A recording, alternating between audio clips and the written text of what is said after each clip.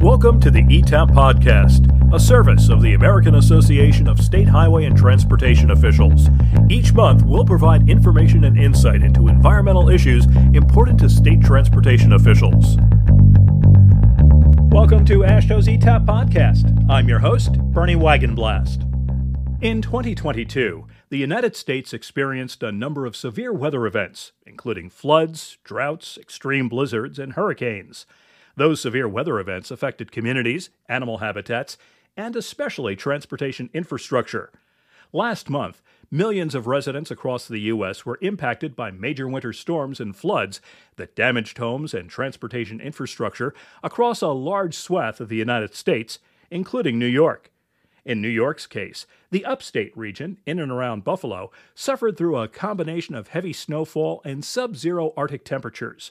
Over the last several years, state DOTs took steps to strengthen the resilience of the transportation systems under their purview, while also maintaining the safety and efficiency of those networks as well.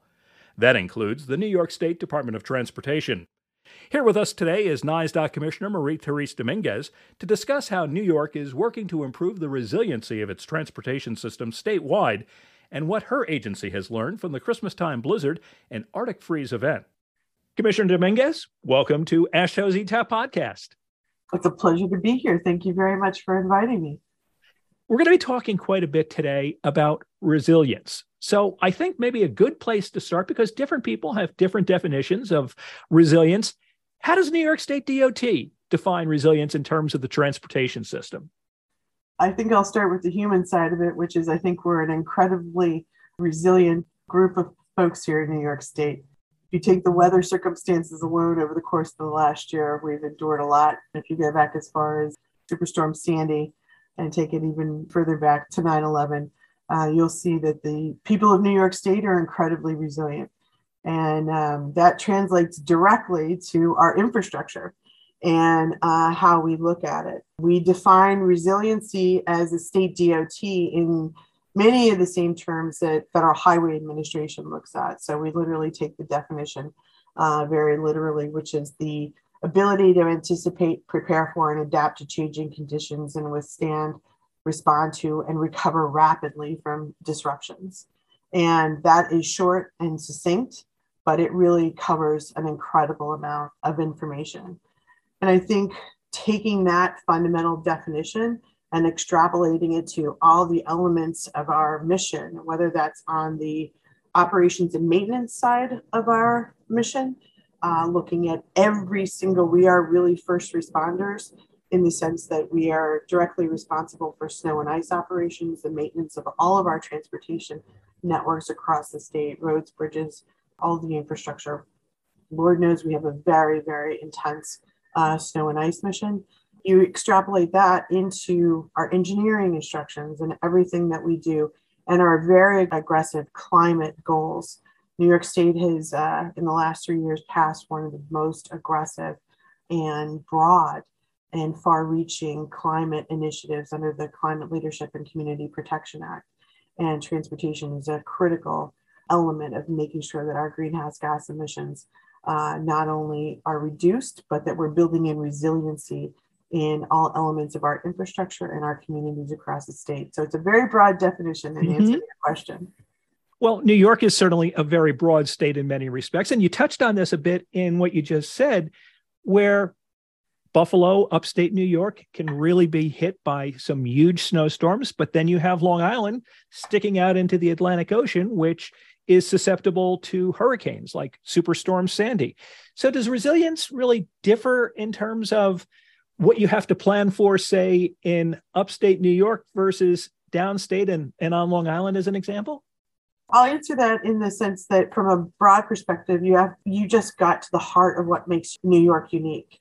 When you talk to meteorologists, one of the things that they enjoy the most about, forecasting the weather in New York State is that you can go from Western New York and have a blizzard coming out with lake effect snow coming off of the Great Lakes, right?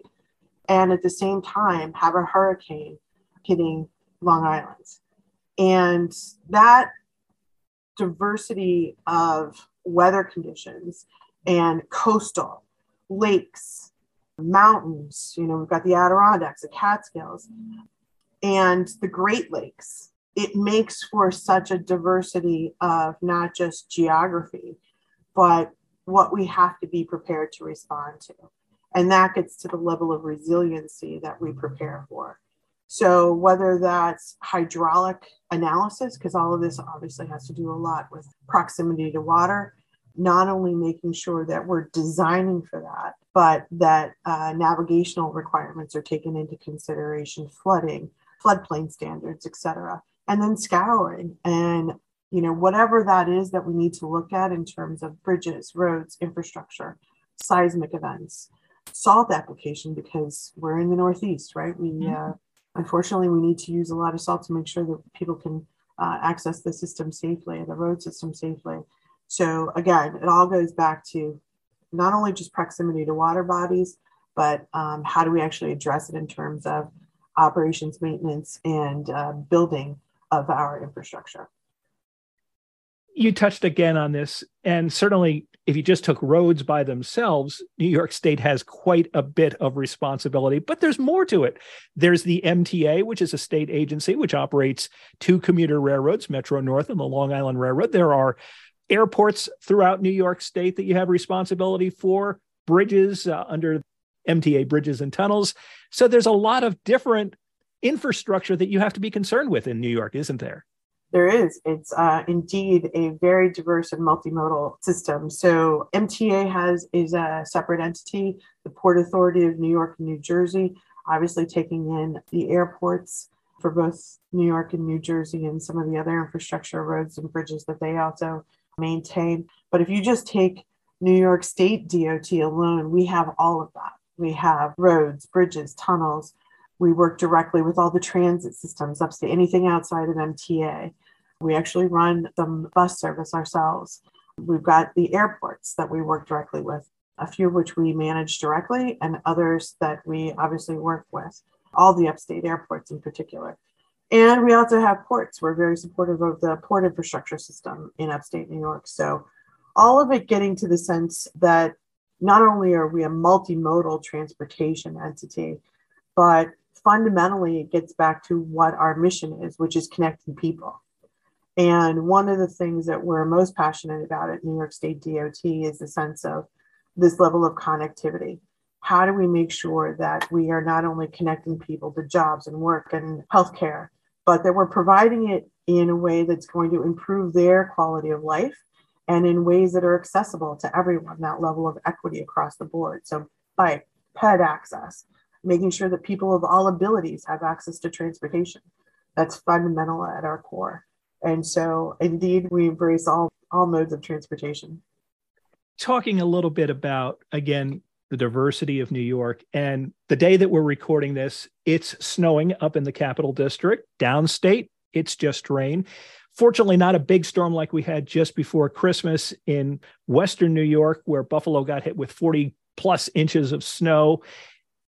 When you have something that big, are you able to call on resources from elsewhere in the state that isn't as severely impacted to help those regions that are severely impacted, and even call on other states to help out in those kinds of situations? We did. I have to say, one of the great things about our workforce and our team at New York State DOT, I always, look at our team as problem solvers. So one of the things that we have had the capacity to do, and which we have done certainly this winter, given the severity of the winter that we had, just coming in November, had a record level of snow in Western New York. And then again, with this devastating blizzard in Buffalo at Christmas, it was the ability to actually flex our resources statewide. We were preparing in December for a statewide event. If you'll recall, the forecast called for ice across the state, mix of freezing rain and ice, and then snow. And so we have the ability to, and the snow in Western New York ended up being record proportion with Category 3 level winds, 79 mile an hour winds in Buffalo for over 4 days, whiteout conditions, sub-zero temperatures for multiple days. It turned out to be a very, very, very significant and deadly storm. That said, we have the capacity, and indeed with every storm, we plan out 72 hours, if not more, in this case, over a week in advance to make sure that we're pre-positioning resources and deploying them in advance of any storm. So the great thing is that our snowplow drivers, our equipment, our Sawyer crews, meaning tree cutting crews, everybody, any resource that we think we may need in response to a storm, we're able to flex and move. In this case, we moved snowplow drivers from Long Island out to Western New York, all anticipating what we were likely to face, and in fact did face. And then we surged those resources through the course of the snow event. And then, given the severity of what we were dealing with in Buffalo, we also had some great mutual aid, not only from the counties and cities here in New York State, but some of our state partners from Ohio and New Jersey and Pennsylvania also were assisted, and we were very grateful for it across the board. When you have a storm like that, obviously the media was covering it and people across the country saw what was going on in Western New York. But I imagine there are probably some stories that stick out in your mind from that event. What are some of the things that maybe the media did not pick up on, but that really stick out to you in terms of how New York State dealt with a storm like that? Again, the winds, the snow, the cold, all of it put together. I'm reminded, and most recently this weekend, the governor had a chance to say thank you to ordinary citizens. So not only was it, the city, the county, the state resources that were deployed and responding to, and the utility crews that were there to help make sure that we could get everything back and moving as quickly as possible. The individual heroism and acts of kindness that members of the public, literally they called the city of Buffalo the city of good neighbors for a reason, because people literally go the extra mile above and beyond to really help people out. And this past weekend, we got to hear directly from some of those citizens who truly, literally, a man who was unfortunately, he left his residence mentally not capable of finding his way. She found him. He was walking in the middle of the blizzard, at the height of the blizzard, brought him into her house and literally provided him aid, comfort for many days, and literally saved his life. So the other story that I would share with you is a story of what we see in terms of the level of commitment from folks that are fundamentally involved in public service. So whether you're talking about fire and rescue, our police, our snowplow drivers, when you are faced with a situation as dire and severe as the Buffalo blizzard was at the end of 2022, one of the things that I'm constantly amazed by is the level of dedication that people put forward. It's the definition of public service. People go truly above and beyond, working 24-hour shifts. We never stopped. So it's the level of preparedness in advance of the storm, all the way through the storm, all the way through cleanup, helping people. Fundamentally, it's about people. And when you talk about that level of commitment at all levels of government, it truly is amazing. And it's those kinds of acts of heroism that we need to constantly remember. One of our snowplow drivers literally came upon a scene where the firefighters were trying to access a home that was burning, and he literally plowed the way to the house to make sure that they could get there. It's those types of things that you have to remember. People go above and beyond in this type of situation, and it really is quite moving in so many different ways. Again, talking about resiliency, I think you touched on this a little bit in terms of the ecosystem is obviously also affected. You think of a superstorm Sandy and all the damage that did and trying to rebuild from something like that. But there are also things that you learn from these kinds of big storms in terms of how you're going to rebuild. Perhaps not just putting the things back the way they were, but improving upon that. What are some of the things that you have learned from some of these big storms that change how you rebuild after an event like that?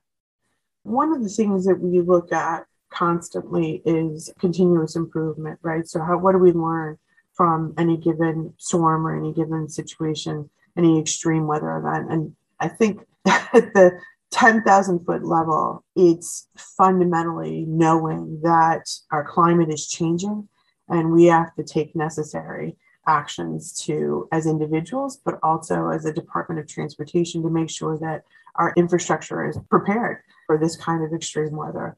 And so in New York State alone, we face a really unique combination of challenges. We've got, like I said, lake effect snow, hurricanes, flooding.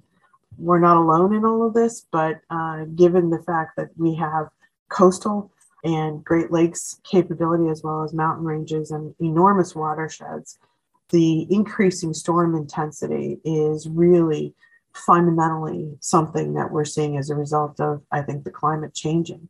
So a couple summers ago, we saw an intense rain event in the middle of the summer, dumping, record levels, rain from the sky in New York City, flooding out people's apartments. That kind of thing is incumbent upon all of us to make sure that we've got the infrastructure to respond to it. So whether it's making sure that our drainage systems are up and operational, that we're making sure that we can build in that level of resiliency to our design criteria for bridges and for roadways, all of that is something that we've been working at for a long time at New York State DOT. We know that whether it's, the Van Wyck Expressway in Queens, where we just reconstructed the Kew Gardens interchange, which is a massive intersection. I'll call it an intersection, but it's literally one of the most complex interchanges, arguably, in the country, bringing in massive highways.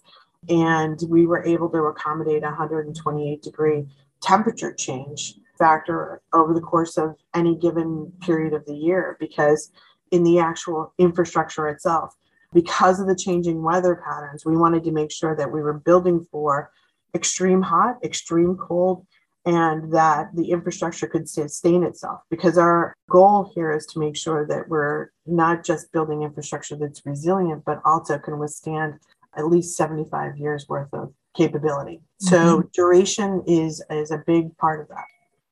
And I want to wrap up. We have people from state DOTs across the country who are listening to this podcast. Are there any particular lessons learned or advice that you might offer to other state DOTs that are trying to build resilience into their systems and prepare for severe weather events and other things of that sort that they're all having to deal with in one degree or another? I think most state DOTs are more than familiar with what the resiliency framework actually looks like. And I think state DOTs across the country are, just talking to my colleagues through the AASHTO process, there is so much that we know we need to be prepared for. We've got a lot of lessons learned in New York State, but it's something that we have to carry forward now, right? It's not just what we're building for right now, but it's the future. And as we look to the future, we also need to make sure that this next level of investment, whether that's for electric and connected vehicles, how do we build to make sure that our climate objectives are actually meeting the demands of our transportation network, and that we're reducing greenhouse gas emissions and hopefully, creating a better environment so that these extreme weather events are reduced. Obviously, that's the ultimate goal here. But, with that in mind, we need to plan. We have an enormous body of work that transportation state DOTs have been undertaking for many years in the planning side as well as the engineering side, and then fundamentally actually looking at how we help in change behavior. Because at the end of the day, it's all about what we do as individuals, what choices we make. But part of our job as transportation officials is to give people those choices and make sure that they're safe, they're reliable, and they're climate resilient. Well, we've been talking on this episode of AASHTO's ETAP podcast with New York State DOT Commissioner Marie-Therese Dominguez. Commissioner Dominguez, thank you so much for taking the time out to chat with me today. Pleasure to be with you. Thank you so much.